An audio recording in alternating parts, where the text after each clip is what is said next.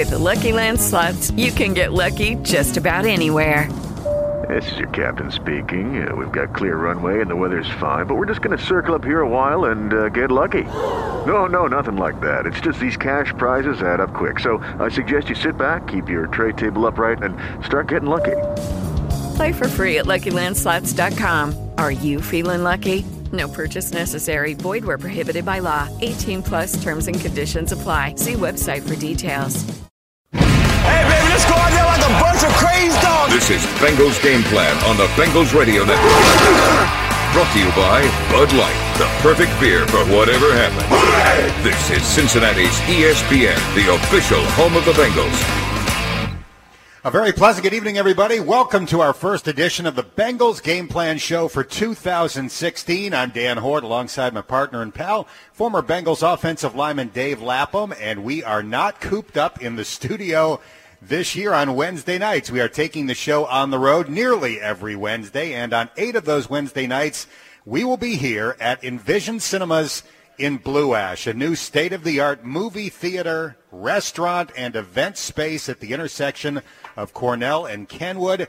In addition to their high-tech theater with motorized recliners, you've got a 200-seat bar and grill with 50 TVs, 40 beers on tap, a great menu, which we will look forward to plowing through as we always do. Yes. We are going to have a lot of fun here at Envision Cinemas in Blue Ash. I'll tell you, it's taken the cinema experience to a new level. I mean, they've raised the bar to the point of you can't even. I don't know what you would call it. I think you'd call it. You can't call it a night out. You call it a super night out when you hit Envisions. There's no question about it. All right, and again, we are going to be here for 8 Wednesdays, and this is our debut show of the year, so we invite you to come out and join us. We'll be here until 8 o'clock tonight. Lots of seats available. Again, we are in Blue Ash, Envision Cinemas Bar and Grill at the corner of Cornell Road and Kenwood. Lap, it has been 7 months and 29 days since the meltdown at Paul Brown. The 2-point loss to the Steelers that ended what had been a great season for the Cincinnati Bengals. There's been a lot of talk about the final minute and 50 seconds of that game since. Is it behind them, in your opinion, and did they learn from it? It better be behind them, and I think Marvin Lewis has done everything that he possibly can, along with his coaching staff, for it to be behind him. The good news is there's so many new coaches that weren't even a part of it, honestly. And players. And players, yeah. There are a lot of players that were, and I think the thing they have to realize is if you beat the Pittsburgh Steelers or lost to the Pittsburgh Steelers, it doesn't mean a hill of beans when you go into New York. I mean, there's no carryover whatsoever from one season to the next, and it's very, very true. I mean, just because you make the playoffs one year does not mean you're going to make it a second year, and the fact that they've done it 5 times in a row, 6 out of the last 7, is extraordinary. It really is. I mean, it hasn't been done by many franchises. The best run in Bengals franchise history for regular season for sure. Obviously, the Flying New England is not being able to get that playoff win, but I do think that they've put it behind them. They will be reminded, though, constantly. Every time they are interviewed by other towns' media, other city media, that's the first thing that's going to be brought up. So they're going to have to get used to that because that's just a fact of life. When you melt down like they melted down, it's going to be talked about. Oddly enough, they opened the season against a team that had a similar ending. In a sense, the New York Jets. The Jets were 10-5 with a 5-game winning streak with 1 game to go last year. They were facing their former head coach, Rex Ryan, now the head coach of the Buffalo Bills. If the Jets win that game, they're in the playoffs. The Steelers are out. The Bengals would have never faced Pittsburgh in that January 9th, I believe it was January 9th game. But instead, Ryan Fitzpatrick threw 3 interceptions in the fourth quarter. Rex Ryan and the Bills won that ball game, and the Jets had to deal with meltdown questions of their own. Yeah, they really did, Dan. And, Ryan Fitzpatrick had 15 interceptions last year. 6 of them came on third down, and 6 of them also came in the fourth quarter of a game that was within winning range, 7 points or less. 3 of them happened in the fourth quarter of that Buffalo Bills game that they lost 22-17. So 3 of those interceptions kind of skews that number a little bit because it all happened. I mean, the disaster in that fourth quarter. I mean, Ryan Fitzpatrick, 3 interceptions. I mean, it has to be every possession. I don't know how many more than 3 possessions you get in the fourth quarter. And he threw an interception in every one of them. But those 6 interceptions in the fourth quarter of 7-point games tied for the most in the National Football League. So we know for a fact, having seen Ryan Fitzpatrick play here, and I have a nephew that played with him at Harvard. They were co-captains together at Harvard, Brian Lapham and Ryan Fitzpatrick. And the same thing at Harvard. He was very streaky. Now, he was good streaky, more than bad streaky at Harvard, but when he got in a bad stretch, it was difficult. You know, he had a tough time with it. So hopefully the Bengals' double-A gap defense will get him in a bad stretch. And out of that double-A gap look, they can run 25 different blitzes and coverages. And it's confused a lot of really good quarterbacks. I mean, I remember Aaron Rodgers looking at Mike Zimmer and saluting him because he couldn't figure it out. Tom Brady was confused here in Cincinnati. I remember him shrugging. You know, Ben Roethlisberger has had his problems with it. Joe Flacco has had immense problems with it, and they see it twice a year. So when you have 25 different things you can do, coverage and blitz-wise, out of that double-A gap look, you can run something in Game 1 against the Jets and not run it again until about Game 11. And that's the beauty of it. You can't really get a handle on exactly what they're going to do out of that double-A gap when they walk the linebackers up in those center guard gaps because there's such a myriad of things they can do out of it. Andy Benoit from Sports Illustrated said this about Jets quarterback Ryan Fitzpatrick. He is cursed with a gunslinger's mentality. He is Brett Favre with a fraction of the talent. Yeah, I'd say a fraction of the talents. That's tough. That's a tough criticism. He doesn't have Brett Favre's arm. There's no question, but he does have Brett Favre's gunslinger mentality. You know, and I honestly think that he's more mobile than Brett Favre was. Ryan Fitzpatrick can run. I mean, that's something he's always been able to do, and he can, you know, get out of pocket and extend, create plays. But he can help himself.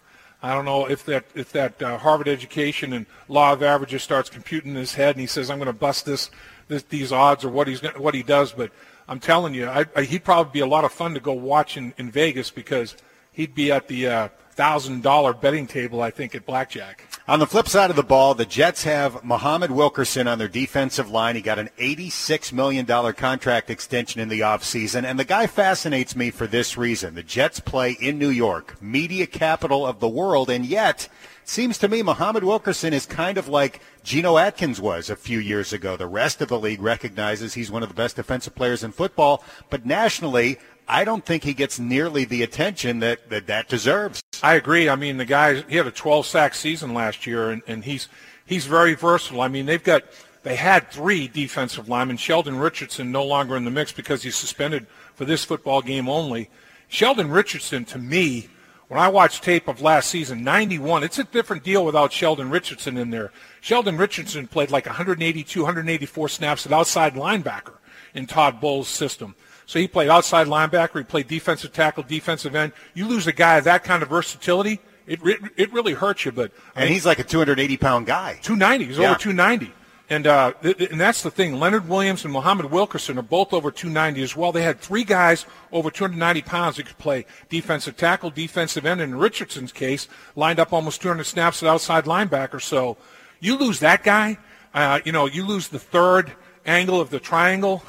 You can't double everybody. You can't double team 3 guys. With player that's more offensive linemen than you have. You can double a couple of down linemen if you need to with tight ends and running backs and that sort of thing. It's an easier thing to do and still get people out in routes. So I think that hurts them. Obviously, Vontaze Burfict's suspension hurts the Bengals. Sheldon Richardson's suspension hurts the New York Jets just as much, maybe even more.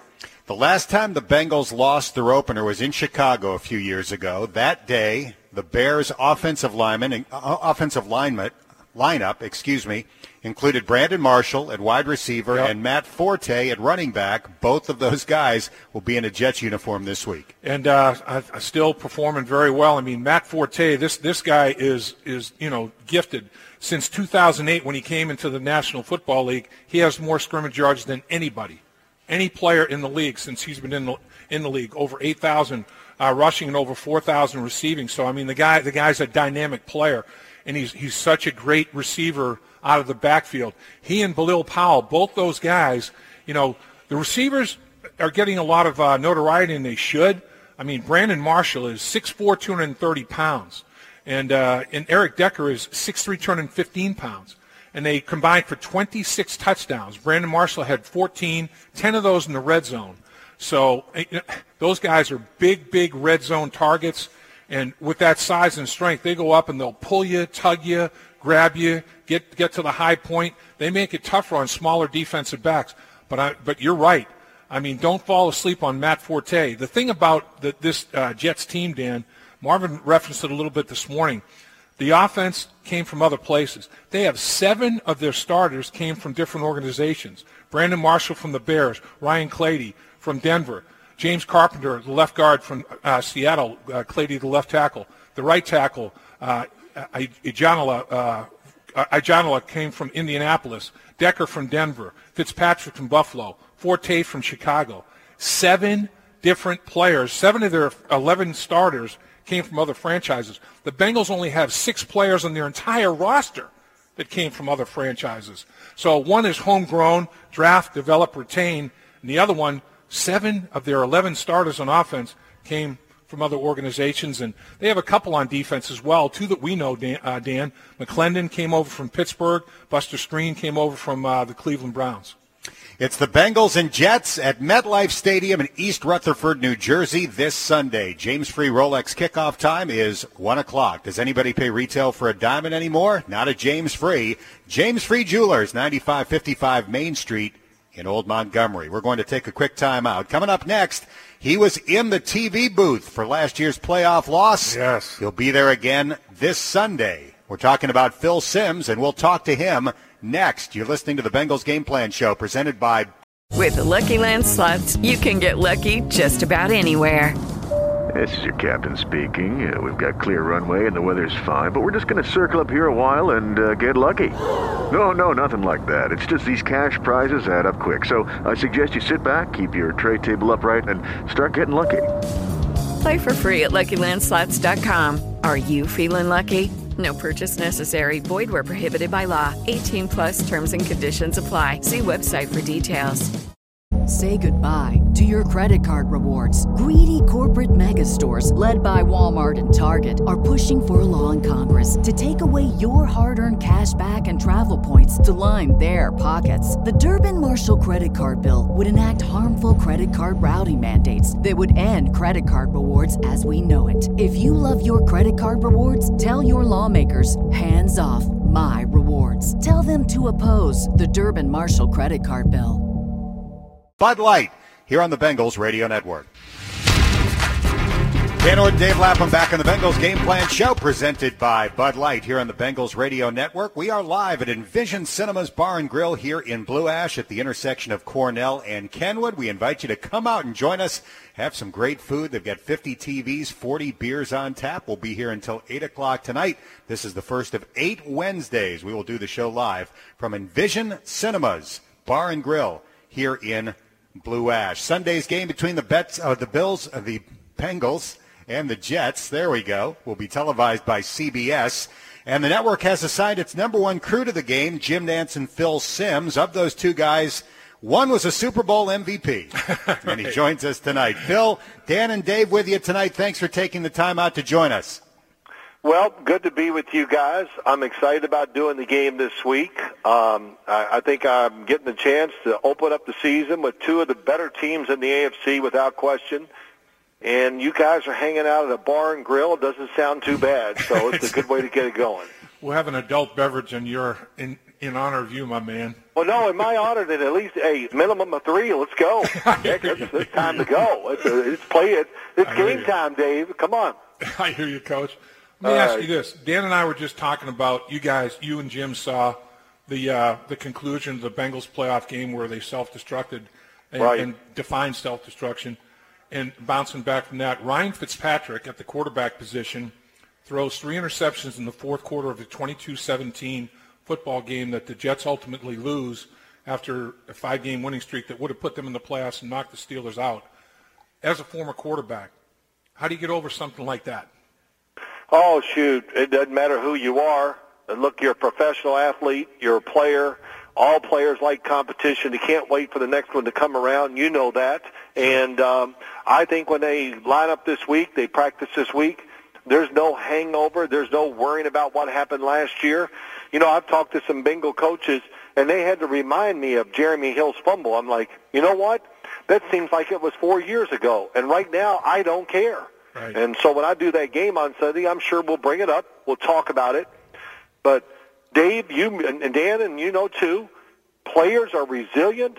That's why they're in the NFL. That's why they're professionals, and they're tough too. So you block all that out, man, and you go to training camp. I was on some really bad teams early in my career in the NFL, and when I went to training camp, you know what my thought was? Man, we're going to win it all. It's going to fall in place. We got it. It's going to work. And then we went 4-12. But but optimism, it's real, and I think you both know that the Jets and Bengals, when they walk off the bus, they're two of the best five-looking teams in the NFL, and I mean that.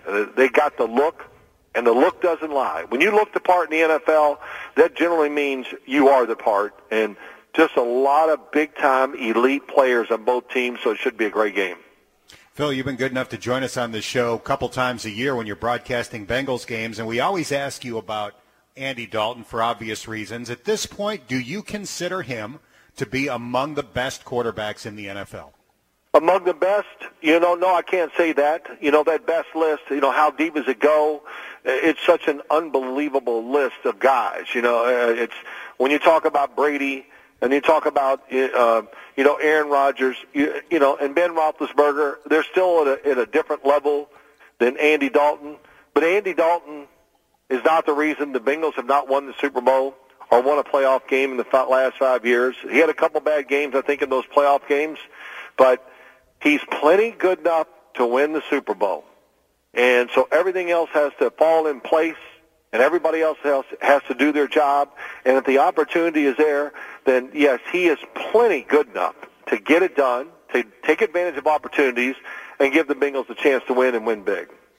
If you were ripping the ball down the field on Sunday at the quarterback position competing against Revis, is it still Revis Island? Is Revis still the guy? Has he lost a half a step or more like some people say? I know they talk about some battles he may have lost last year, in his one-on-one situations against the best wideouts. What's your take? Right. Well, let me give you a little of my inner Ron Jaworski here. I watched every Revis play, okay? Yeah. I watched every snap he had this preseason. And the guy that I saw last year did not resemble the guy I saw in preseason this year. He is healthy. He's got his legs back. He looks fresh. He looks quick. He is smart. And I'll be really surprised if Darrelle Revis is not back to the form that we saw. Now, usually, Dave, when a player starts to decline, they might stop the decline, but they never go back up. Right. The decline is going to, but listen, I'm a big, people make fun of me, but I believe in the look. And when you look at him come Sunday, you look at those legs, and you tell me if those legs aren't as good as you've seen Darrelle Revis' legs ever look. And they don't lie. So he is a very intelligent player. He knows the system, and if you just watch him, he's always talking to somebody else to make sure they know that they have a guy if he crosses or whatever. And he's one of the best at reading the quarterback through the receiver to make breaks. So, you got to be scared of him. But I think Darrelle Revis, we're going to watch him close. We're going to talk about him a lot. I think he's a big part of the game. And if I had to say yes or no, I'd say he's back, and he's going to be a force in that defense this year. All righty. Phil Simms is our guest. The Bengals. That's not good news for the Bengals, is it? No, it's not good news. That's not great news. But AJ and Revis, that would be a heck of a matchup to watch. Oh, it will be. I'm excited to see what Ken Zambezi does with AJ Green. I don't care how long you've been in the system or been with coaches. Everybody has their own way and thoughts about what they want to do. Mm-hmm. So I want to see what the Bengals do with AJ. Do they move him around more? Where do they put him? Will the Jets match up with him? I don't know. Guys like AJ Green, really what I call top-end speed guys are the ones that have really given Darrelle Revis trouble. Right. Because once he loses a step behind you, sometimes it's hard for him to make it up. So that would be interesting. The Jets, very good on defense, really talented, very deep. My first guess would be, I don't know. My first guess is they will not match up with him, so that'll be something to watch. Mm-hmm. Phil Simms is our guest. The Bengals don't have Marvin Jones, don't have Mohamed Sanu, won't have Tyler Eifert for the first few games. Right. Are you wondering if they have enough weapons to begin the season? Well, I'll say this.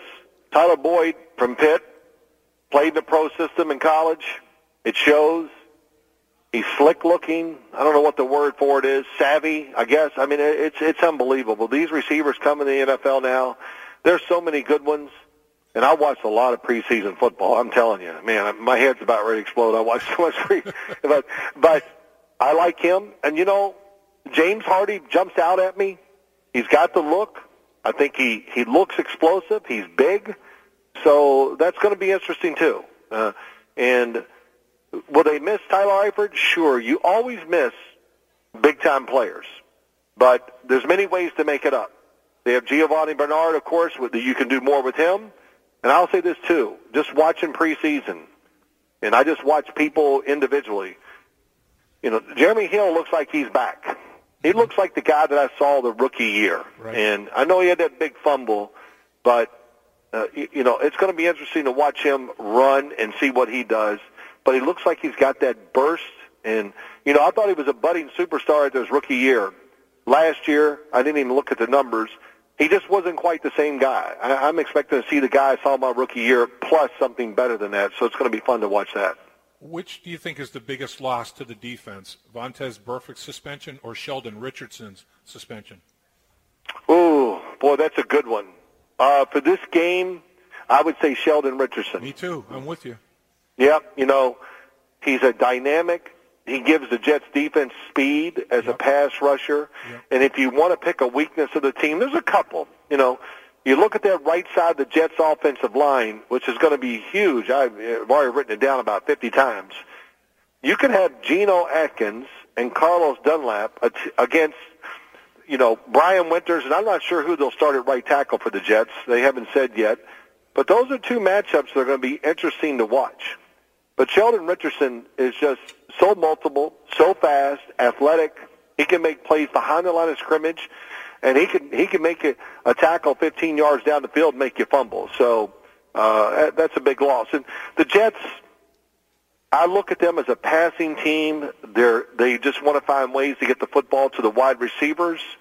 And so Vontaze Burfict is not going to be, I don't think, as big a loss in this game as he would be maybe in some other ones down the line. Phil, who is another weakness, or not weakness, but it may be a question mark, edge rusher for the New York Jets? Yeah, I think that's their one issue. Is that I think they tried to address it this offseason. I think we'll see, you know, like you said, Richardson out there, but I think that they need more speed to get to the quarterback. They got so many big guys who can really do their job. Muhammad Wilkerson, you know, I know you won't believe this, Dave, but I actually tweeted today. Wow. I know, wow. You are my hero. I had some people, I know. I had to have somebody help me now. What do I do? What's the hashtag mean? But I put out there Muhammad Wilkerson and Geno Atkins, two of the best, like, superstars in the NFL. I guess that's the way to say it. Right. They're just great at what they do. They pressure the quarterback, and we don't give them enough credit for pressuring the quarterback. And the thing about Muhammad Wilkerson, just watch what he does Sunday. Okay, round two. Name something that's not boring. A laundry? Ooh, a book club. Computer solitaire, huh? Ah, oh, sorry, we were looking for Chumba Casino. That's right. ChumbaCasino.com has over 100 casino-style games. Join today and play for free for your chance to redeem some serious prizes. ChumbaCasino.com. No purchase necessary. Void where prohibited by law. 18+. Terms and conditions apply. See website for details. Say goodbye to your credit card rewards. Greedy corporate mega stores, led by Walmart and Target, are pushing for a law in Congress to take away your hard-earned cash back and travel points to line their pockets. The Durbin-Marshall credit card bill would enact harmful credit card routing mandates that would end credit card rewards as we know it. If you love your credit card rewards, tell your lawmakers, hands off my rewards. Tell them to oppose the Durbin-Marshall credit card bill. He will line up at every position along the defensive line. He will play linebacker. He will play middle linebacker. He might even cover the slot receiver sometimes. And it's amazing what they do with him. And the thing that's amazing, he's good at all of them. And I kid you not. He is a rare athlete who's productive no matter where you put him on the field. He doesn't have to line up always against the left tackle or the right tackle. And that's another thing I want to point out. Nobody gives some of these guys credit, you know, and we're at fault in TV. We focus just on the quarterback and maybe a couple other guys. But Geno Atkins and Muhammad Wilkerson are two superstars, literally two superstars that nobody knows about. I hear you, sir. I hear that. I think we broke news on the show tonight. Phil Simms tweeted. Yeah, that's right. I'm loving that. Not only that, I tweeted. I took some pictures of something today. I'm even going to tweet. I said, man, I am really going all out. So, hey, I'm trying to, guys, you know how it is. I'm trying to stay a little bit on the edge with the rest of this world. It's not easy, but I'm trying. I use my iPad and my computer more than ever. And, of course, in this day and age, it's almost you have to. And it's great, of course, for football because you can just accomplish and watch film and do everything that you want. And just you got a thought, oh, well, I'll just type it in and Google it, and I get the answer. It's awesome. So, but it's all good. And like I said to you earlier, I'm really looking forward to this game this week because it's week 1.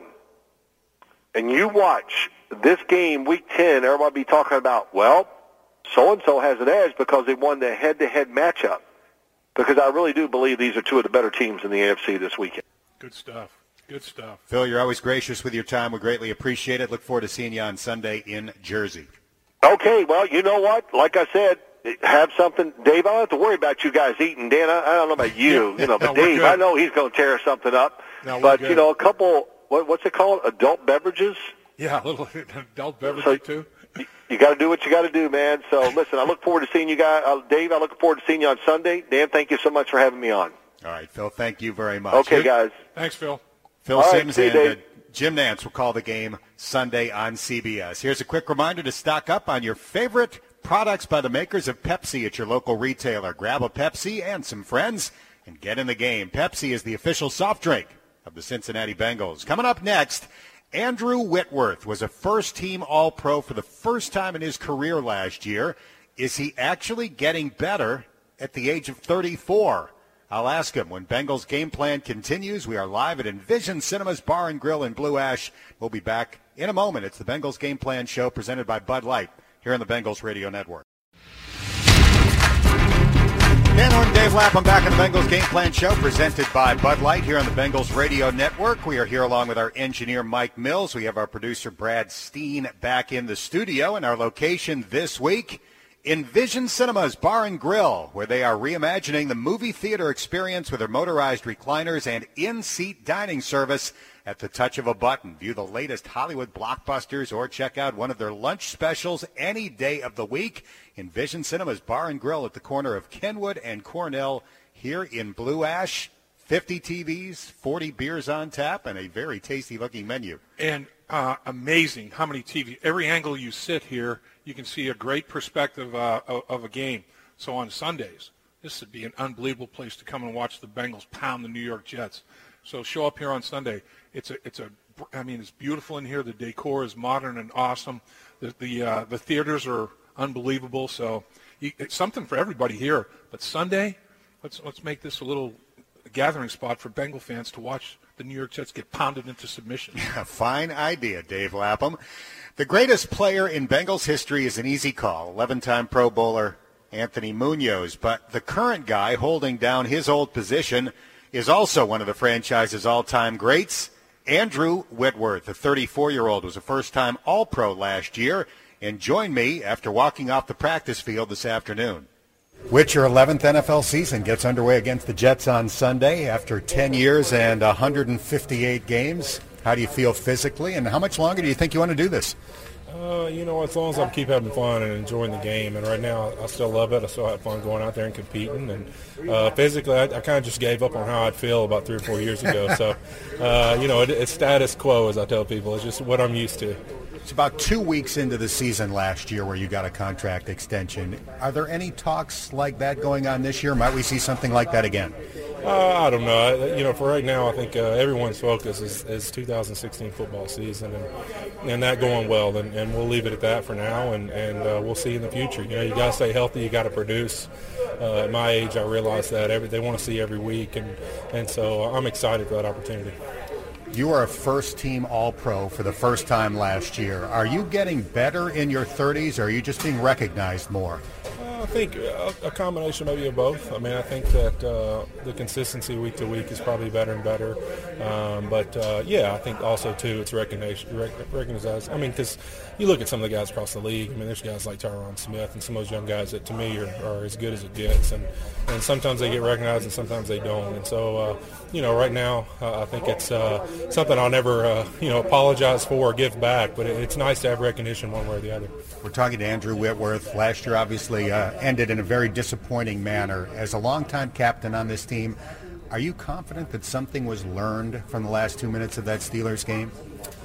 I think more importantly than just learned, I think everyone always looks at the negative to it as, the things that happened to lose the game. But, in reality, you look at it without a fluke thing like Jeremy. I mean, it was a centimeter from being on the ground and the ball not being out. We win a playoff game. And what we did to get ourselves back in that position showed resolve and attitude that we hadn't had in years past in the playoffs. So we put ourselves in a chance to win and just didn't finish it up. So I think, we've learned a lot from that game. You've got a new starter on the offensive line this year in right tackle, Cedric Ogbuehi. What's his biggest challenge in his first start? Well, there's a lot. As a first-time starter, having done it as a young player myself, my rookie year, there's overcoming the excitement of the game, the energy. As a young player, I always say, bottom line is you're just going to be out of shape. I mean, you can do all you want, but the game's going to be tiring. There's just so much energy everywhere. You're exhausted so much trying to do everything right. You're going to be tired, so just being mentally prepared for that. And then, playing on the edge like he's going to, being prepared for great pass rushers. That's going to be the next challenge. And there's going to be bumps and bruises along the way with that one, but he's got the talent to be great. The Jets are known for their defensive line, led by Muhammad Wilkerson. Describe him. Just a guy who's got it all. I mean, he's a big body, super athletic, long arms, very patient. He'll wait for you to make a mistake and capitalize on it. He plays a little bit of chess with you. I mean, you can watch him play. He's waiting for guys to make mistakes, and he capitalizes immediately. And so he's just a guy who's got a little bit of all the abilities you need to be a good defensive lineman. You are opening in the New York City area on 9/11. What kind of lump in the throat experience will you have during those pregame ceremonies? I think it's tough. It's emotional for me every week. I always, tell my wife, she knows this, but not many guys do. I mean, I tear up almost every national anthem just for me because, my college and high school best friend was killed in Iraq the year I was drafted here. So for me, it's always an emotional experience when we sing national anthem and just realize what he sacrificed for me to get to do what I do. And so that'll make it even more emotional. And, but it's an awesome experience. It's fun to be chosen for that game. And you hope you just do right, give the people honor that deserve it.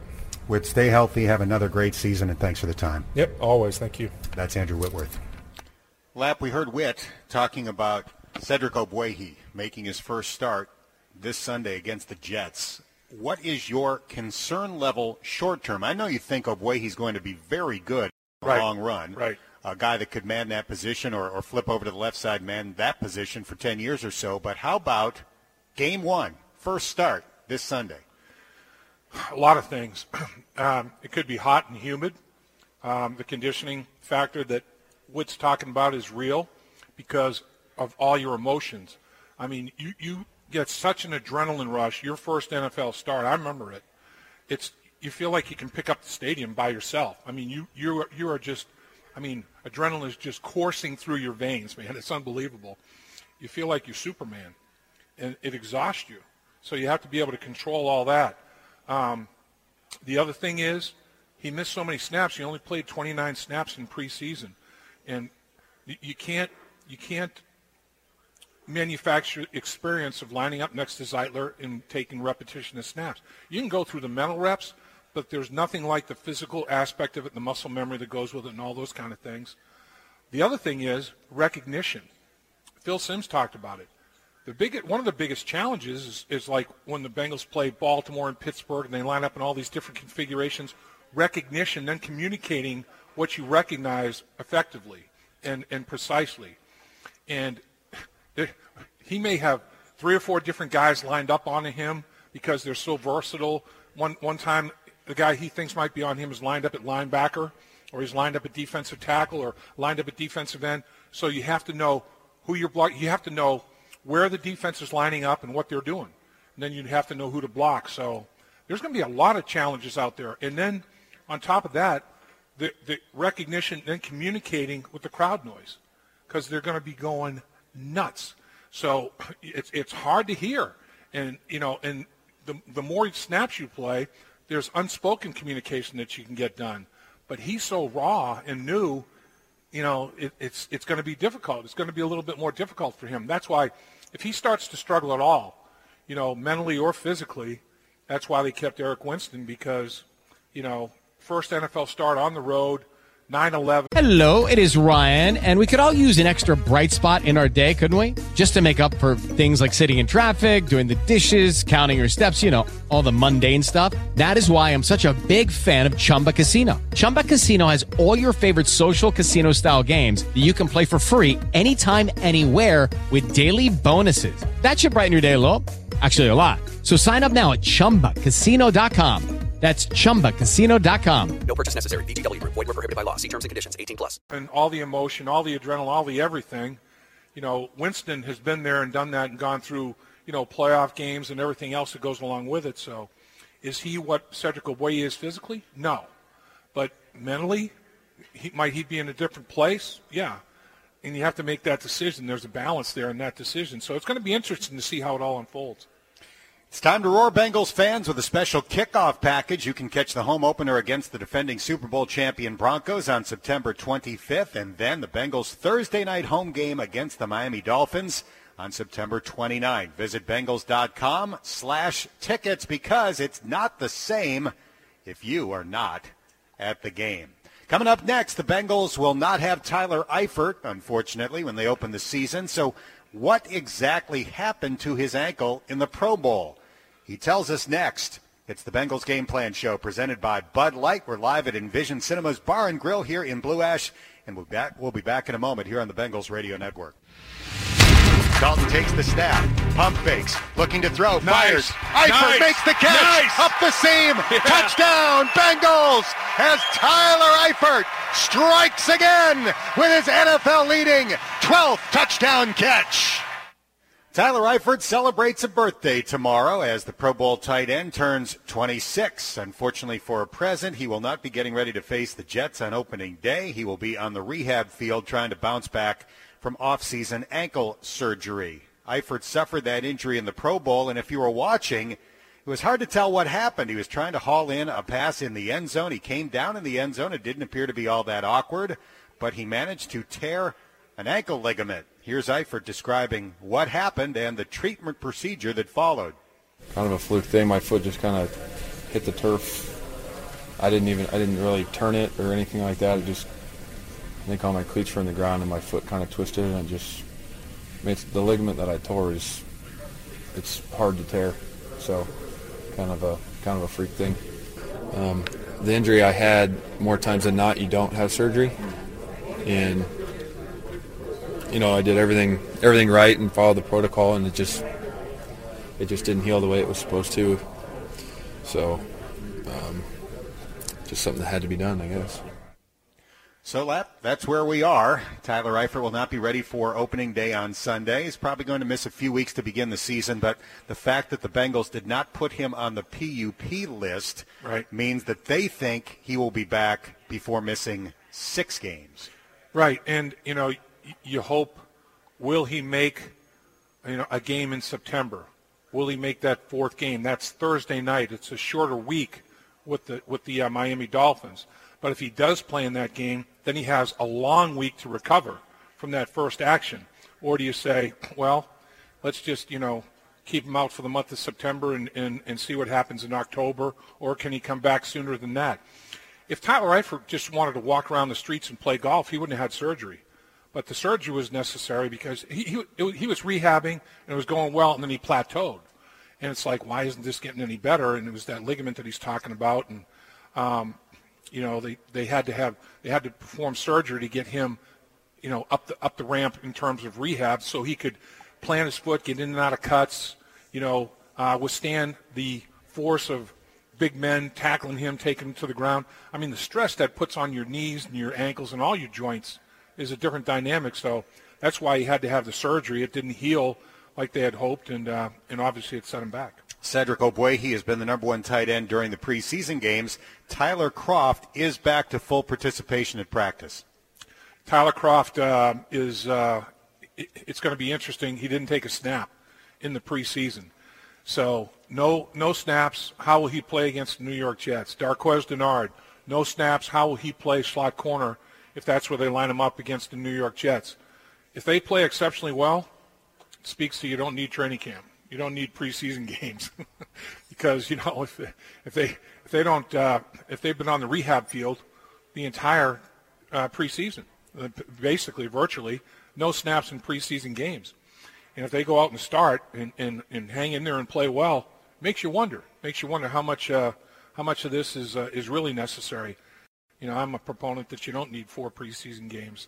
I at the end of my career played 18 regular season, 2 preseason games, and that's really all you need. So I don't know if that'll ever change, but if these guys can come out and perform like they're expecting them to perform, I think it builds a case. That was the USFL schedule, yes. 18 regular season, yes. 2 preseason? I 18 did not and 2. know that. Yeah, and what they did was, just like they would in the NFL, we had scrimmages. They scheduled scrimmages and practices against another franchise, just like they do with the Minnesota Vikings. 2 practices and then a practice and then a scrimmage instead of 2 practices in a preseason game. So there are ways, different ways to skin the cat in that regard. But you're talking whenever you wonder why. Although the money trail on both sides. Owners are making money, and the players, for them to go from 16 to 18 games, they're going to want to be prorated per game. They don't want the same salary for 18 games. They want it prorated and add me those 2 games onto my 18. So it's dollars on both sides of the table for sure. Here's a quick reminder that tomorrow is Touchdown Thursday at Papa John's. All fans can receive 50% off regular menu price at papajohns.com using promo code BENGALS50. All day tomorrow at participating locations. Papa John's will donate a portion of the proceeds to Cincinnati Children's Hospital. Papa John's is the official pizza of the Cincinnati Bengals. Coming up next, admit it, Bengals fans, when Ryan Fitzpatrick started in place of Carson Palmer back in 2008, you did not think he would still be starting for another NFL team 8 years later. We will hear from the Harvard grad next, when the Bengals Game Plan Show, presented by Bud Light, continues here on the Bengals Radio Network. Are you or someone you know active in the community? Kroger and P&G are teaming up to bring a community champion to every Bengals home game. We want to hear your story, so send it in via email to communitychampion@bengals.nfl.net. Dan Horton, Dave Lapham back at Envision Cinemas Bar and Grill, the intersection of Cornell and Kenwood here in Blue Ash. We're here tonight until 8 o'clock. The first of 8 Wednesday nights, we will host the Bengals Game Plan Show from this great new cinema and bar and grill, Envision Cinemas, here in Blue Ash. The New York Jets starting quarterback this Sunday will be a former Bengal, Ryan Fitzpatrick. The Harvard grad started 12 games for the Bengals back in 2008 when Carson Palmer was injured.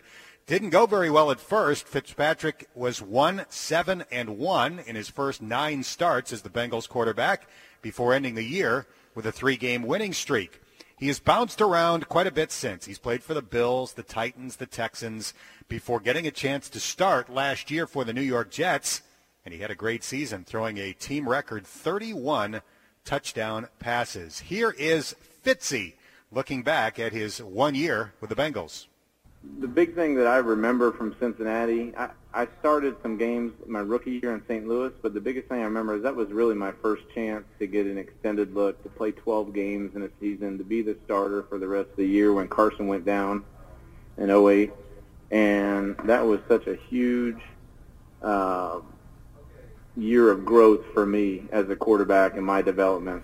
And even though it wasn't pretty a lot of the time, I learned a ton about myself and about playing quarterback.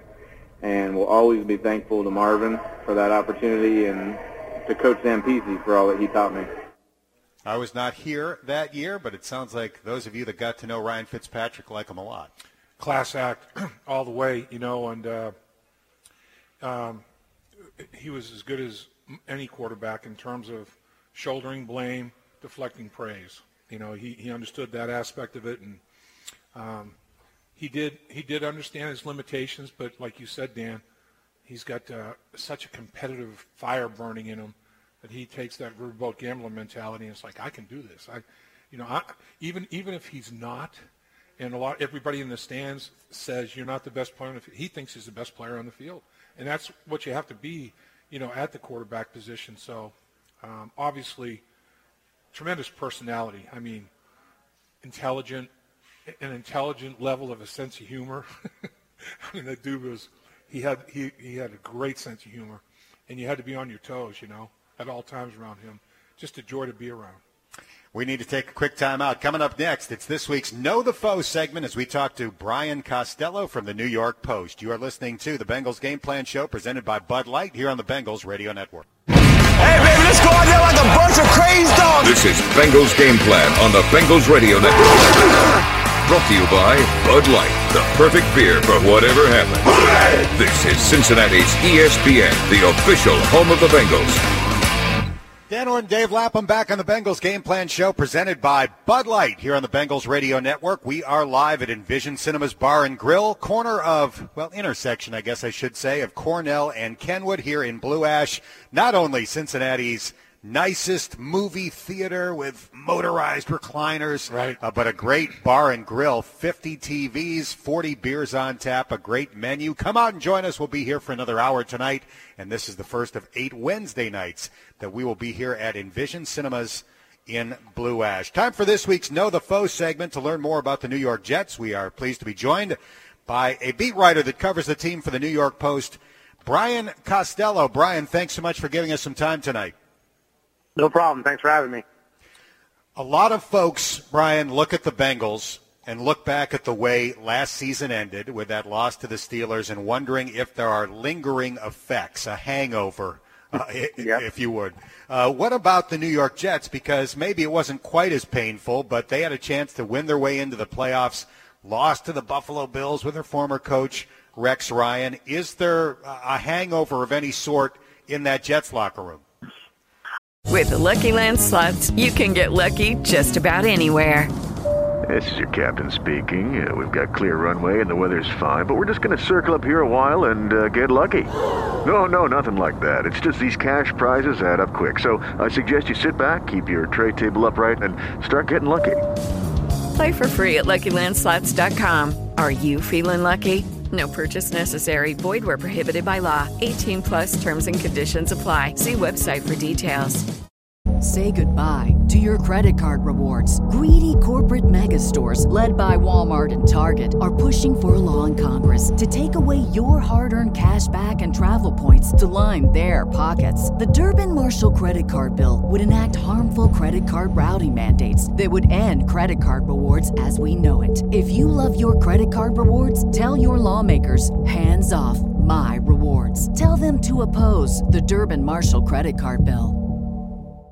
I don't think there's a hangover. I do think it's in the back of their minds. I think it's fuel more than anything. I think they're very frustrated that they let that slip away like they did. They had won 5 games in a row to really salvage the season before going to Buffalo and losing. And it's funny, if they had won that game in Buffalo, the Jets would have been in Cincinnati the next week for the playoff game. So the fates of these two franchises would have been much different, and the team would have been looked a lot differently, probably this year than it does, because who knows how that game would have gone. I'm sure it would have gone differently for the Bengals if the Jets were there instead of the Steelers, and the Jets would have been in the playoffs, and Ryan Fitzpatrick would have led them to the playoffs, so this whole offseason drama with him probably would have been different.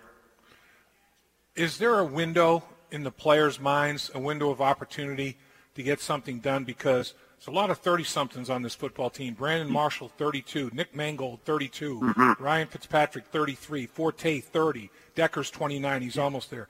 David Harris, 33. Rivas, 31. Is there a feeling in the locker room like we got to get something done quickly here if we're going to get something done?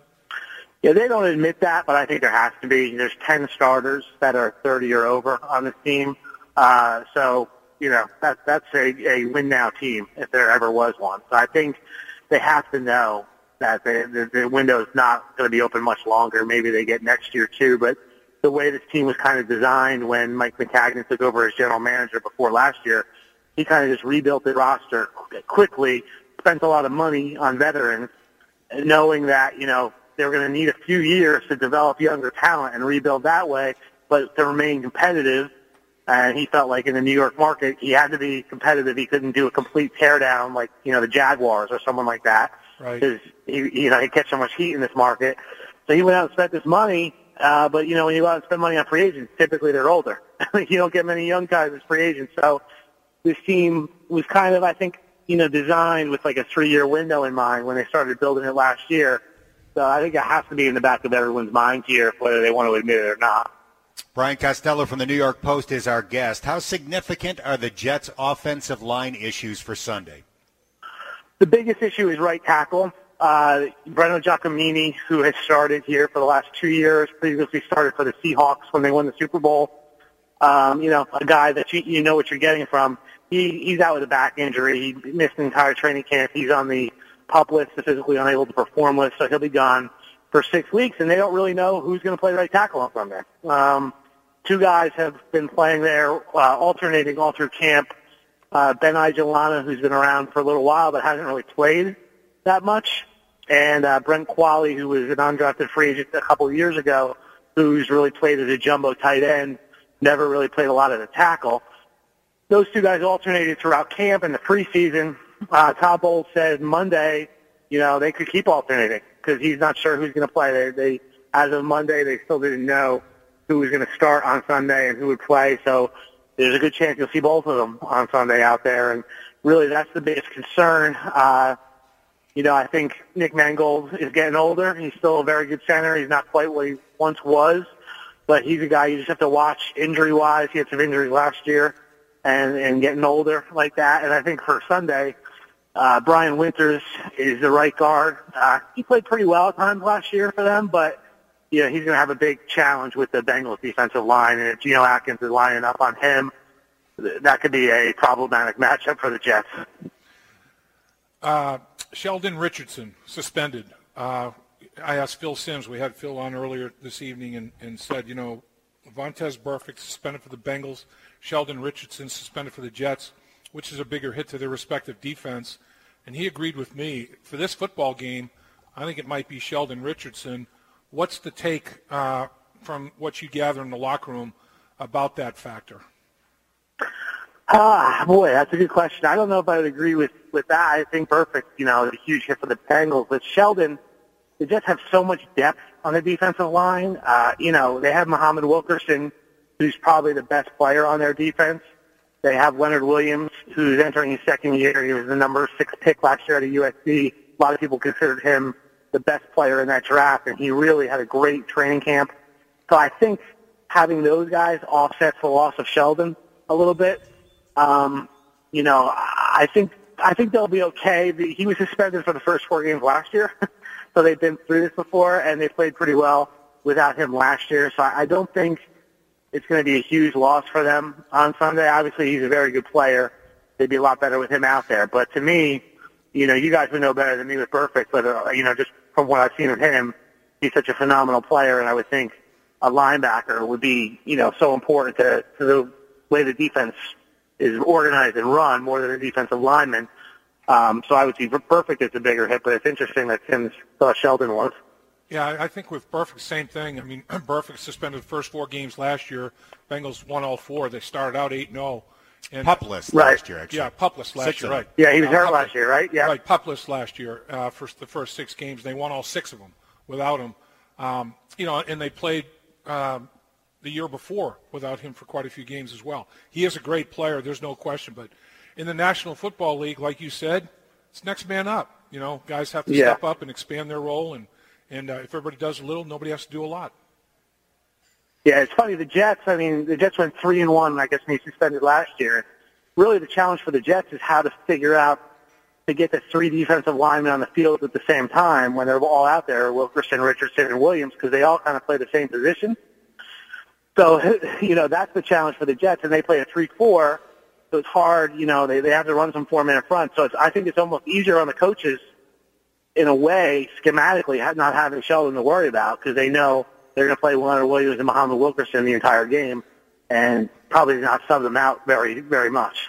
Just looking at tape, it looked different to me with 91 out of there. I know it's only preseason, but 91 was a factor last year. Richardson was a factor watching that Jets defense play last year.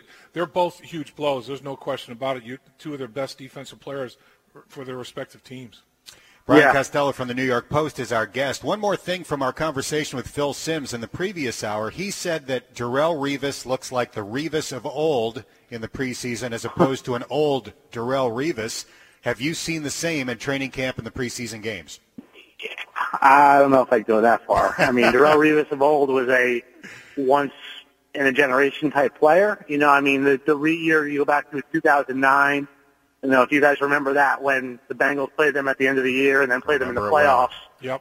Yeah, that year, he had a year that year that was as good as any cornerback in the NFL that I've ever seen. So he's not that guy anymore. And I think Darrelle would admit he's not that guy anymore, but he's still a very, very good cornerback. And some of his struggles last year got a little overstated because the expectations were so high for him. He had a hard time with a couple of really young, very good wide receivers in Sammy Watkins and DeAndre Hopkins last year. Right. Other than that, he did a very good job in every other game against the number one receiver. So can he just go out there and cover A.J. Green by himself all day on Sunday? Probably not. They're probably going to have to give him a little bit of help on that, but I think that's like, every other quarterback in the NFL, and he's probably better still than 95% of them. Yeah. I think Amari Cooper might have given him a little trouble in that Raiders game matchup as well. But you're right. I think you're right. I think Revis, at the age that he's at, 31 years old, he's 100% of the Revis at this point in time. He's never going to be the player he was, like you say, in his prime, in his mid to late 20s. That's not going to happen. There's no question.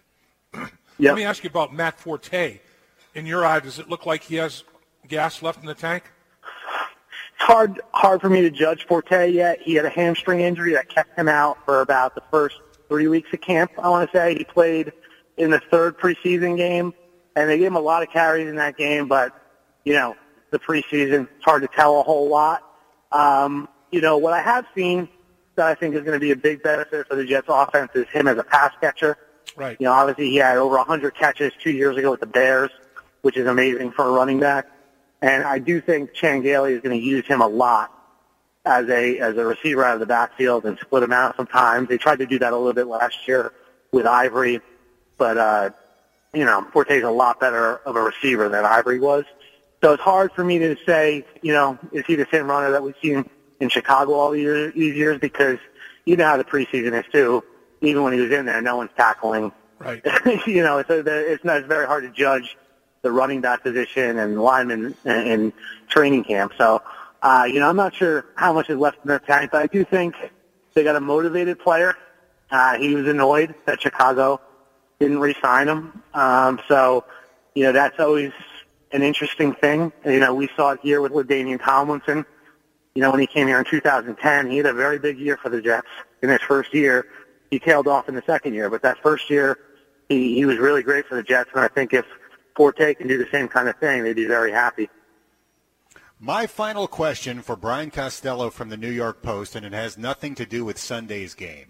How often does an athlete complain about a famous back page New York Post headline, even though you have nothing to do with writing the headlines? The headlines on the internet have gotten a lot more attention now these days than the back page headline.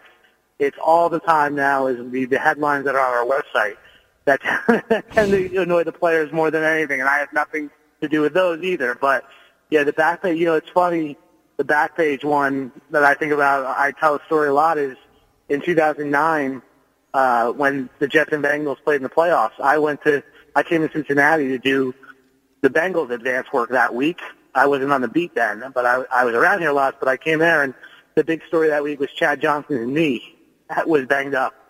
And we asked him, how's your knee doing? And he said, fine. And he told us that he had some, he had some fun with a woman the night before, and that was the way he knew his knee was okay. And it made our back page. It was on the Post back page. And I remember thinking, I don't know how he's going to respond to this. And when I walked into the locker room, he came over and gave me a hug because he liked it so much. That's Chad. That's our boy right there. Final question for me. What was the back page headline when the Jets decided to keep 4 quarterbacks? Yeah, there wasn't really one this weekend because we all saw it coming for so long. But I think there was a lot of back page headlines when they drafted Hackenberg. I think Hack Attack was one of them, I remember. And that drew a lot of attention. But, it's an interesting situation. But at first I was like, they can't keep 4 quarterbacks. But then the more I thought about it, teams kind of do this with different positions all the time where they, you have an offensive lineman that you drafted that you really like that you keep on the roster because you don't want anyone to get him, and he doesn't play at all. He's inactive for all 16 games. So I think that's what they're doing here. It's interesting that it's, the quarterback position. Brian, thanks so much for the time. It's great to learn a lot about the New York Jets from your perspective, and we'll look forward to seeing you on Sunday. All right, guys, thanks. Thank you. That is Brian Costello, who covers the Jets for the New York Post. We need to take a quick time out. Coming up next, after 13 years as the Bengals quarterbacks coach, Ken Zampese finally gets his chance to call the plays on Sunday. We'll talk to him next. This is the Bengals Game Plan Show presented by Bud Light on the Bengals Radio Network. Dan Orr, Dave Lapham, and our engineer Mike Mills back at Envision Cinemas Bar and Grill here in Blue Ash for the Bengals Game Plan Show presented by Bud Light. Our producer this week back in the studio is Brad Steen. Here is a quick reminder that this coming Friday from 3 to 6, it's the first Bengals Pep Rally show of the year. We will be at Buffalo Wings and Rings, their Kings Mills location. That is going to be the location for the first 3 Fridays of the Bengals Pep Rally show. Again, Buffalo Wings and Rings, Kings Mills location from 3 to 6. Our special guest in the final hour this coming Friday will be Bengals rookie wide receiver, punt returner, and kick returner Alex Erickson. So we look forward to being out at Buffalo Wings and Rings, Kings Mills on Friday from 3 to 6. And Bengals fans, on Mondays, make sure to join myself, Dave Lapham, and Lance McAllister for Bengals Line, presented by Bud Light, live at the Holy Grail from 6 to 9 p.m. And it's a wide receiver shows coming up. We got Alex Erickson on Friday, and we get A.J. Green on Monday in the first hour that players will be there. Have not designated a defensive player at this point in time. But remember, it's on Monday nights, except when the Bengals play the Giants in New York on Monday night. And then, of course, it's Tuesday night, the day after that game. A.J. Green, Monday night. Yes. The Holy Grail. Get in line now. A.J. Green, because he's got that baby coming That's here right. in the month of September, so we decided that it'd be nice to get it out of the way early, and he graciously agreed. Now, normally I do not put a lot of stock into preseason predictions from writers and internet folks, etc., but I will admit that I was a little bit stunned when one writer from NFL.com predicted that the Bengals would go 4-12. Yeah. His reasoning for the drop of 8 wins was connected to the departure of offensive coordinator Hugh Jackson. And for the record, I think Hugh was tremendous. He was a great hire by the Cleveland Browns, and I think he will be a fine head coach. But let's take a look at some numbers. Last season, the Bengals were 7th in the NFL in scoring with 419 points. In Jay Gruden's final year as Cincinnati's offensive coordinator, the Bengals were 6th in the NFL in scoring and had 430 points. So continuity and the talent has something to do with how good the offense has been in recent years. And new offensive coordinator Ken Zampese has a lot to work with as he begins calling the plays this Sunday against the New York Jets. Ken sat down with Lap and yours truly to discuss that big first game coming up this Sunday. We're joined on this week's show by offensive coordinator Ken Zampese. This will be your 6th year working with Andy Dalton. Describe your relationship and how has he grown over the course of 6 years? Well, the fun part is he's someone that we handpicked. We hoped he would be there. He was there, and we picked him. It doesn't always happen that way, and it happened that way with him, and it just makes it even better because you always want the one you want. And we got him. We've been grooming him. He's been grooming himself, and now we're here, and we're pushing forward to the next step. his compatriot, A.J. Green. They've been together, Andy and A.J. It's like, peanut butter and jelly. You can't have one without the other here in Cincinnati. And they're both good, but they're almost better together, like peanut butter and jelly a little bit. But so you got that staple going. Now you got some young guys. Talk about the three rookies that all made the football team and what they bring to the table for you at the wide receiver position. Well, we have Tyler Boyd, who is very savvy, football intelligent, instincts-oriented guy that catches the ball very well. So I'm excited to see what's going to happen when the lights go on the big stage, because I don't think it'll matter much to him. Cody Core, young guy from Mississippi. Big, tall, fast, just a great kid, very willing, tough, doesn't say boo, and he just goes and goes and goes. And then Alex Erickson, who just keeps playing he never gets tired. He catches every ball. He finds a way to get open. He breaks tackles. He just does more than what you think every time. He always exceeds expectations. We're visiting with new offensive coordinator Ken Zampese. Your former colleague Jay Gruden calls you the most detailed guy he has ever seen. Is that a pretty good description in your opinion? Oh gosh, there's a lot. I'm sure there's a lot of things he said. I'll take that one certainly as a compliment. I really enjoyed working with Jay. He made football fun again. When he walks in the door, everybody's got a smile on their face. There's just certain guys that have things about him, and he's got that about him. He was certainly fun, a really good friend of mine, and probably pretty detail-oriented. I think that's pretty important. The offensive coordinator position for the Cincinnati Bengals has the last two guys in that job are head coaches in the National Football League now, Jay Gruden, Hugh Jackson. So you're dusting off that resume, Coach. I mean, it's a deal where, everybody aspires to get as high in a profession, their chosen profession, as they possibly can. Here you are now as an offensive coordinator. That's going to be part of the dream. Is your dream eventually to be a head coach? My dream is more in process. I want our process to be smooth. I want our players to play better than they did last week, faster than they did last week. That's really the only thing that matters, because that's really the only thing you're in control of. So we'll just stay in the side where we're in control, on the left side of the sheet, and leave all that other stuff over there, because we just need to win games, score points. So we'll handle that part. We're talking to offensive coordinator Ken Zampese. Your father was a highly successful offensive coordinator in the NFL, part of a Super Bowl championship team with the Dallas Cowboys. Did you grow up with a fascination in kind of the chess match aspect of football as a result? I don't think so. I think that just comes as you get into coaching and you realize, okay, what do we need to do to win? And then you start matching up personnel and formations. Until you get to that point, you have no idea about any of that stuff. You just know that your father's good at this and he has success, and that's about all you know. Did the coaching bug bite early? I mean, were you a guy, I'm sure you were always at practice with your dad and you around players all the time and everything. At that point in time, you're probably playing the game, and that was your focus at that point in time, playing football. When did the coaching part of it, when did that bug bite? Boy, it bit hard as soon as I graduated from college and realized I had to work for a living. And then I went right to graduate school like any smart guy would do and go hide for a while and start coaching and try another avenue where you didn't have to go 9 to 5 every day. And then I enjoyed it, and it worked out, and, I have a lot of fun with it, and I have a passion for it, and that's good. He was obviously a mentor, but who were some of the other ones where you got your offensive approach?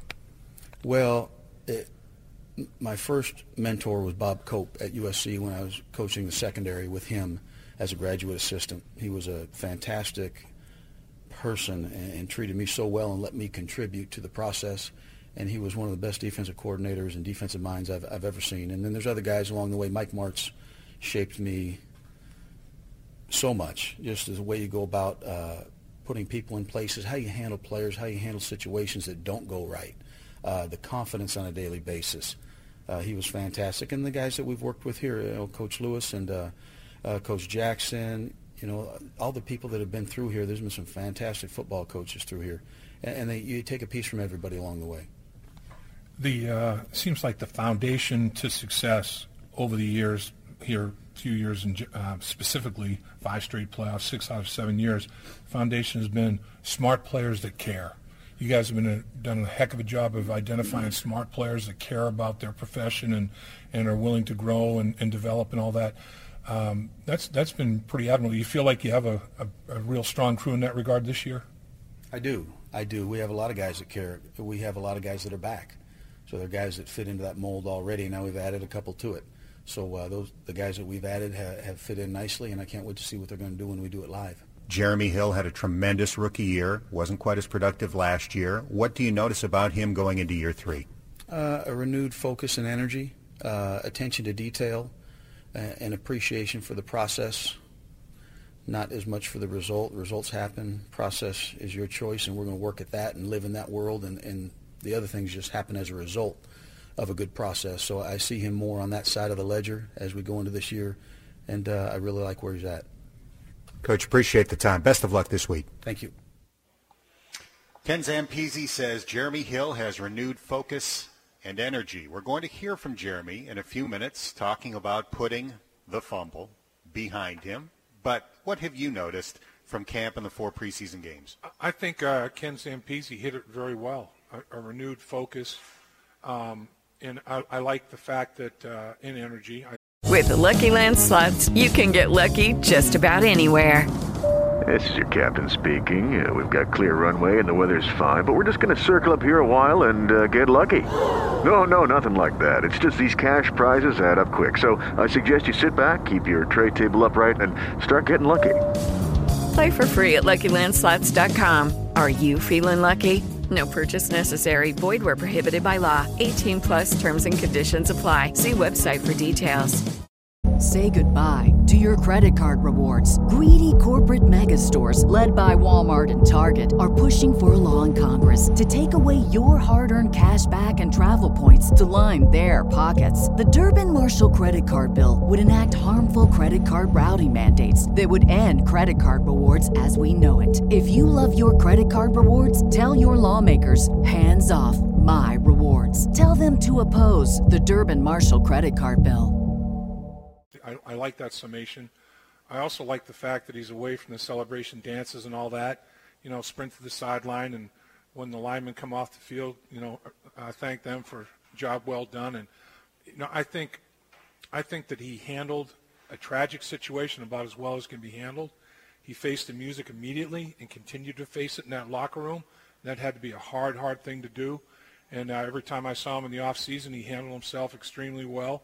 So I think he grew from the experience.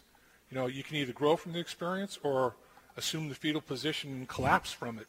And, he hasn't done that. He's picked himself back up off the carpet, and he's grown from it. So I think he's going to have a big year. I really believe that. I think Jeremy Hill is in great shape. We just saw him today walking through the locker room, in shorts and T-shirt kind of thing. I mean, he's caught up pretty good. He's in great shape. I think he's ready to roll. We are going to hear from Jeremy Hill on that very topic, bouncing back from perhaps the most costly fumble in Bengals history. Jeremy Hill is next. You're listening to the Bengals Game Plan Show presented by Bud Light. This is the Bengals Radio Network. The back's in the eye behind A.J. McCarron. He will turn left, give it to Jeremy Hill. Hill running down to the 20. The ball comes out. The Steelers pick it up and get tackled back at the 9-yard line. Are you kidding me? The Bengals are pointing to the ground, but the Steelers have the football. When the Bengals players returned to Cincinnati for their first minicamp this past offseason, local reporters, including Lapp and yours truly, flocked to Jeremy Hill's locker to hear how he would handle discussing the elephant in the room, that costly fumble in the playoff loss to the Pittsburgh Steelers. Jeremy knew the topic was going to be coming up. He stood there in front of his locker, and he faced the music. Here is that conversation with Jeremy Hill. I think, for me as a player, I think, adversity, people respond to it in all different type of ways. And I think for me, it probably defined my career, how I respond this season to, what happened last year. So, I definitely can't overlook that and definitely can't underplay it. I mean, it's the elephant in the room every time I walk in somewhere. So, you can't run it. So it's the elephant in the room anytime I walk in somewhere. So you can't run away from that.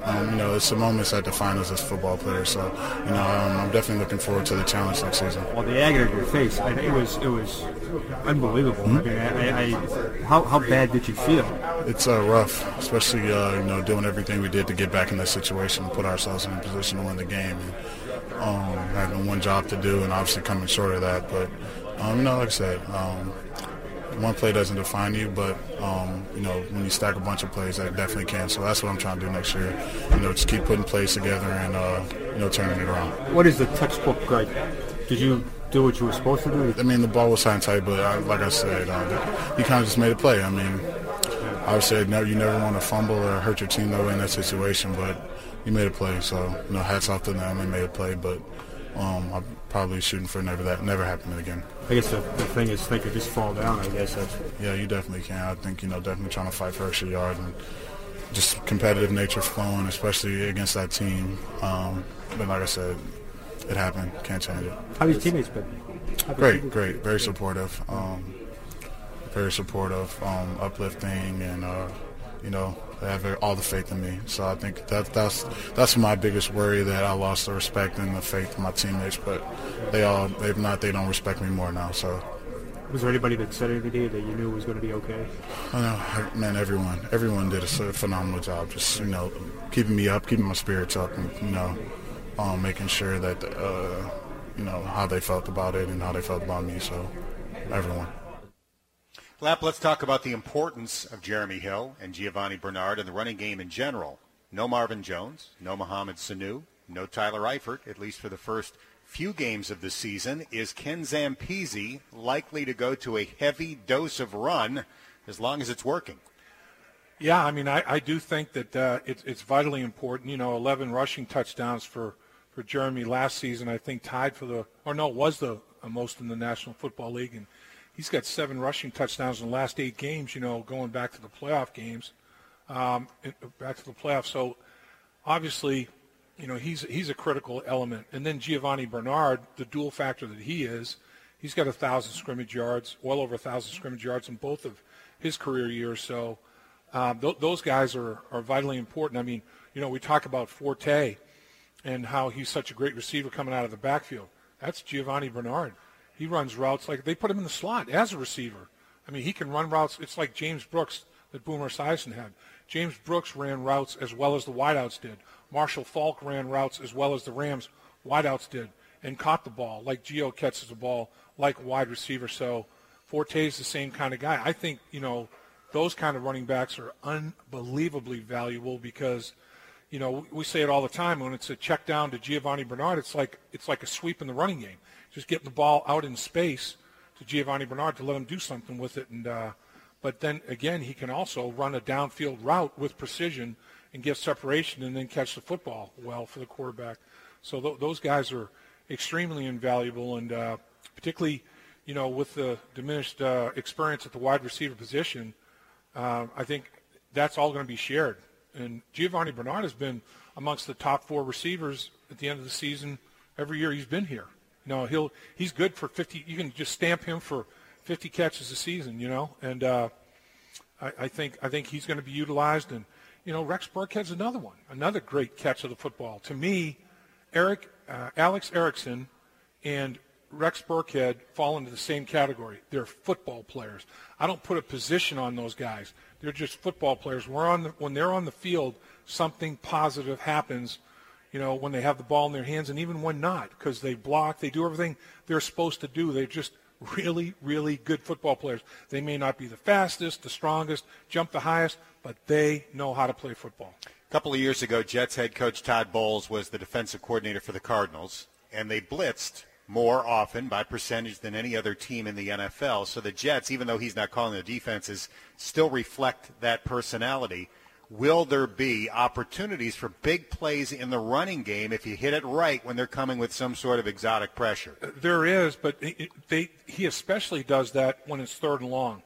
When he gets you behind the chains, when he gets you off schedule, they're bringing at least 5, sometimes as many as 8 it seems like. They are bringing the house. So, again, if you have to be efficient with your running game and do something on 1st and 2nd down with your run-pass mix to make sure you're not sitting 3rd and 7 or more, because then it's very, very challenging. If you're 3rd and 4 or less, you can kind of control that damage a little bit. So it's going to be, I think, the early down success and execution is going to be a big, big factor in this game. Here's a quick reminder to visit Bengals.com/TriHealth throughout the season for the weekly edition of Living Better with TriHealth. This week, learn about Fan Care with TriHealth's event medicine team on game days at Paul Brown Stadium. We're going to take a timeout. Coming up next, Sam Weish, could have been talking about linebacker Carlos Dansby when he said, "You don't live in Cleveland, you live in Cincinnati." Dansby signed with the Bengals after 2 years with the Browns, and we will hear from Carlos Dansby next. This is the Bengals Game Plan Show presented by Bud Light. We're live at Envision Cinemas Bar and Grill in Blue Ash here on the Bengals Radio Network. And today, back on the Bengals Game Plan Show presented by Bud Light here on the Bengals Radio Network. We are here at Envision Cinemas Bar and Grill in Blue Ash, and we will be back here next Wednesday night, September 14th, 6 to 8 for our next Bengals Game Plan Show presented by Bud Light. The Bengals open the season this Sunday against the Jets in New Jersey. Last year, the New York Jets ran more 4 wide receiver formations than any other team in football. They spread you out, try to create some one-on-one opportunities for their great big wide receivers. Brandon Marshall, who had 109 catches for 1,502 yards and 14 touchdowns, and Eric Decker, who had 80 catches for 1,027 yards and 12 touchdowns, 26 touchdown catches for their 2 wide receivers, Marshall and Decker. Here's Bengals linebacker Carlos Dansby on defending that 4-receiver spread attack of the New York Jets. I'm looking forward to that. I got 19 picks for a reason. So, I'm taking my eyes on me. I'm putting my eyes on me to go out and play well in space. And like I said, against the pass, I think I hold my own. You must have seen Ryan Fitzpatrick a few times. Oh, yeah. I run in a couple times. I done dropped 1 or 2 on him, and I think I picked up every quarterback that played so far, especially the guys that's 30 and above. I got every last one of them, and like I said, I'm going to have fun. I'm going to go out and do my part and try to, inspire guys to continue to play at a high level. Lap, let's talk about the Bengals linebackers defending passing attacks, because it has not been a strength of the team in recent years.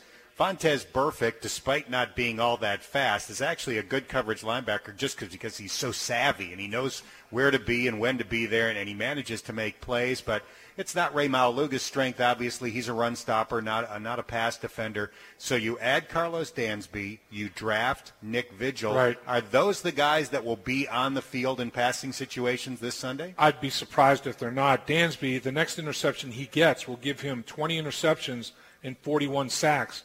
And it'll make him the 5th player in NFL history to have 20 or more interceptions and 40 or more sacks. So you can blitz him, you can drop him into coverage. He knows, like Vontaze Burfict, he not only still has his legs, he can run a little bit. A.J. Hawk lost his legs. Carlos Dansby still has his. And he takes great angles. I mean, he's a football A+ in football geometry, like Vontaze Burfict. That's what Vontaze understands. He reads things, takes perfect angles, no wasted steps, no wasted motion. Danby's cut from that cloth. And Nick Vigil, runs 4'6", 240-pound guy that runs 4'6". So he's a linebacker that can really run. He understands the concepts, the interception he made. He knew the Colts at the red zone. We're going to run 4 verticals. He got a deep drop, made a great play for his interception on undercut the receiver, made a great play on it. Yeah, I think even though he's a rookie, and particularly in the absence of Vontaze Burfict, I think we will see those guys out in the field in the nickel and dime packages. Lap, earlier in the show, we mentioned that tight end Tyler Kroft is back to full participation in practice, so it looks like he'll be able to make the dance on Sunday against the Jets, even though he did not play in a preseason game. The other guy who did not play in preseason games that they are hoping to have back this Sunday is Darqueze Dennard. He was limited in practice today as he continues to try to come back from the ankle injury he suffered early in camp. And that's the thing. When they start to practice, that's the first step. But Monday practice, even though it was kind of a walkthrough, there weren't any helmets or pads, they did run, and they ran hard. It was a good tempo. How does he feel Tuesday? How does he feel Wednesday? Well, obviously the ankle was bothering him a little bit because he didn't do as much today. It's a better sign that Kroft was able to go full today after going full on Monday. So who knows about Darqueze Dennard? And if they do activate him on the 46-man roster and decide to put him in the slot, how long will he be able to go? So you just, is there a pitch count on him? Not by anyone's choice, just by the fact that he's not 100% yet. And, will he jazz the injury? And hopefully, if he does play, he doesn't exacerbate the injury and set him back even more weeks or anything like that. Knock on wood for something like that. The Bengals elected to go with fewer defensive linemen on the 53-man roster than they normally do. Normally they keep 9 or 10. This year they kept 8, and one of the 8 did not practice at all today. His injury is listed as an Achilles. Big Pat Sims, great, hard-to-move run stopper in the middle of that defensive line. But if you have an Achilles injury with that kind of size and girth and pressure you're putting on your ankles and knees and that sort of thing, that's troublesome. The fact that he didn't practice on a big practice day with an Achilles issue makes you concerned a little bit. So you'll be a little bit thin at defensive tackle, but in that case, everybody else has to step up a little bit, so nobody has to do a lot. It'd be a 3-man defensive tackle rotation. The thing is, in passing downs, Margus Hunt and Will Clark both have an ability to kick down inside, and it would be kind of a wider rotation of down linemen with fewer people because they're down, bodies. Domata, Gino, and Deshaun Williams are going to have to handle that. Deshaun's going to have to step up in the running game.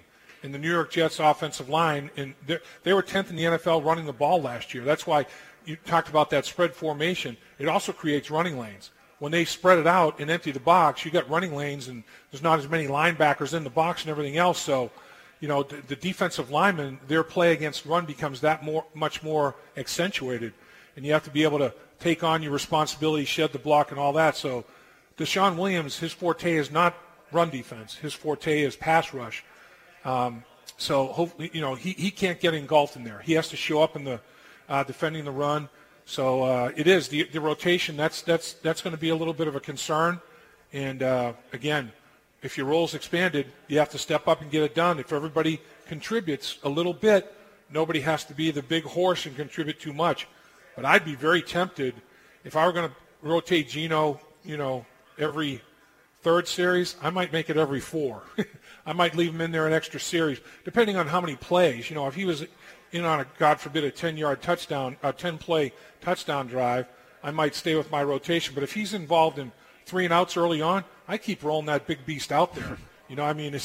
If you get through the first quarter and he's only got 7 plays under his belt, man, let the big dog eat. Let him roll. One more note from today's injury report, and it's a good one for the Bengals. Both of the second-year offensive linemen who were injured during the preseason, Cedric Ogbuehi and Jake Fisher, were full participation today. We need to take our final timeout. Coming up next, our first installment of The Last Lap for 2016, and a look back at 3 memorable games that Lap played in against the Jets. This is the Bengals Game Plan Show, presented by Bud Light. That was unrehearsed. That was good. Presented by Bud Light here on the Bengals Radio Network.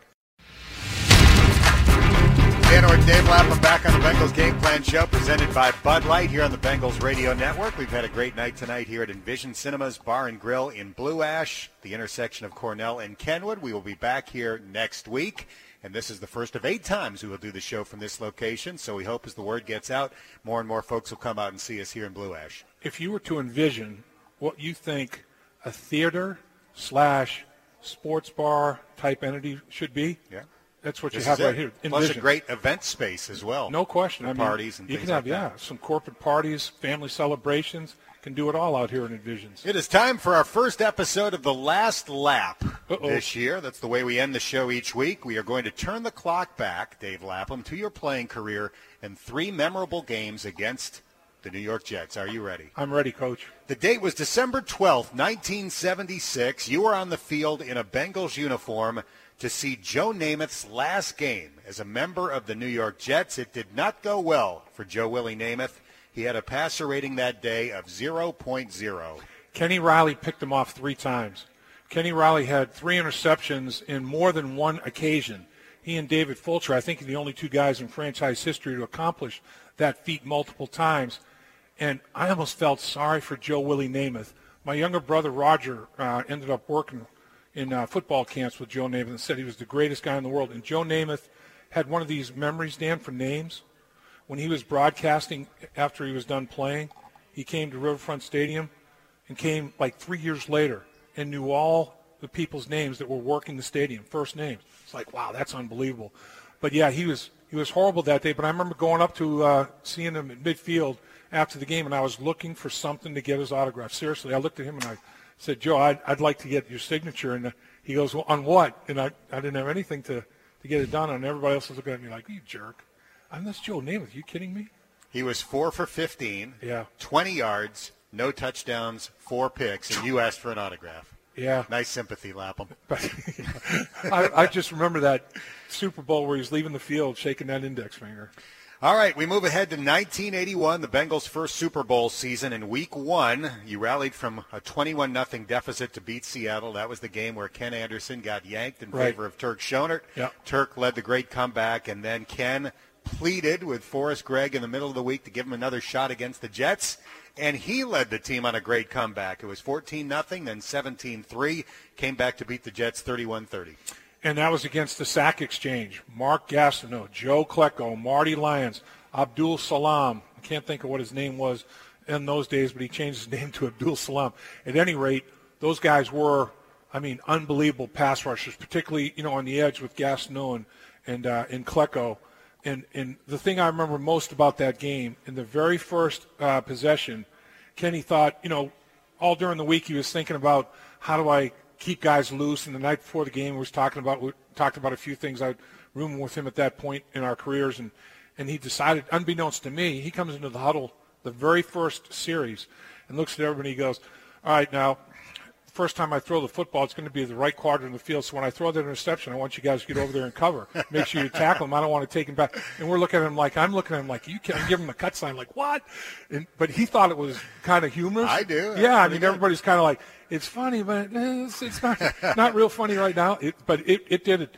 He was amazing that game. And you go from where he went against the Seattle Seahawks to what he ended up being, MVP of the league. And that's a guy, you talk about rebounding, you talk about being resilient. It was the greatest example I've ever seen. We've got about 2 minutes left for our final trip down memory lane, and you're happy we don't have a lot of time to discuss this because the following year, the year after you went to the Super Bowl, you made it back to the playoffs, you hosted the Jets, and got destroyed 44-17. Freeman McNeil setting an NFL postseason record at the time by rushing for 211 yards. I think we had like a 14-3 lead, if I'm not mistaken, at some point in that game, too. We got off to an early lead, and Freeman McNeil roasted us. The thing I remember most is in that game, Danny Ross blocking on Joe Klecko on the backside, did a scoop block and cut his knees. And Joe Klecko got up and just cussed Danny Ross out, and Dan's like, oh, my, his eyes are as big as hard-boiled eggs. And I had been in a wrist wrestling competition in Vegas the off-season before. Klecko was amongst the participants. I didn't wrist wrestle him, but we got to know each other, and he comes up and he goes, Lapham. He goes, come on, man. He goes, if he does that again, you and I, we're going to go down. And I'm looking at Danny, and Danny goes, you go down with him. I'm not going down. Klecko was out of his mind in sense. And I said, look, go talk to that guy. I pointed to Forrest Gregg. I said, all he's doing is what Forrest Gregg is coaching us to do. And it was interesting. Klecko was like a uncaged lion at that point. He was mad.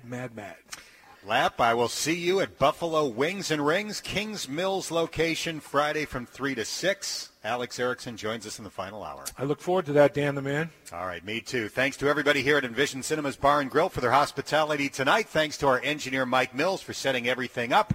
And thanks to our producer, Brad Steen, back in the studio. For Dave Lapham, I'm Dan Horde. You've been listening to the Bengals Game Plan Show presented by Bud Light here on the Bengals Radio Network. Hey, baby, let's go out there like a bunch of crazy dogs. This is Bengals Game Plan on the Bengals Radio Network. Brought to you by Bud Light, the perfect beer for whatever happens. This is Cincinnati's ESPN, the official home of the Bengals.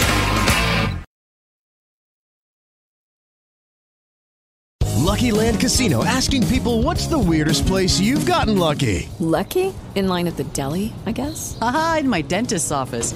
More than once, actually. Do I have to say? Yes, you do. In the car before my kids' PTA meeting. Really? Yes. Excuse me, what's the weirdest place you've gotten lucky? I never win and tell. Well, there you have it. You can get lucky anywhere, playing at LuckyLandSlots.com. Play for free right now. Are you feeling lucky? No purchase necessary. Void where prohibited by law. 18+. Terms and conditions apply. See website for details.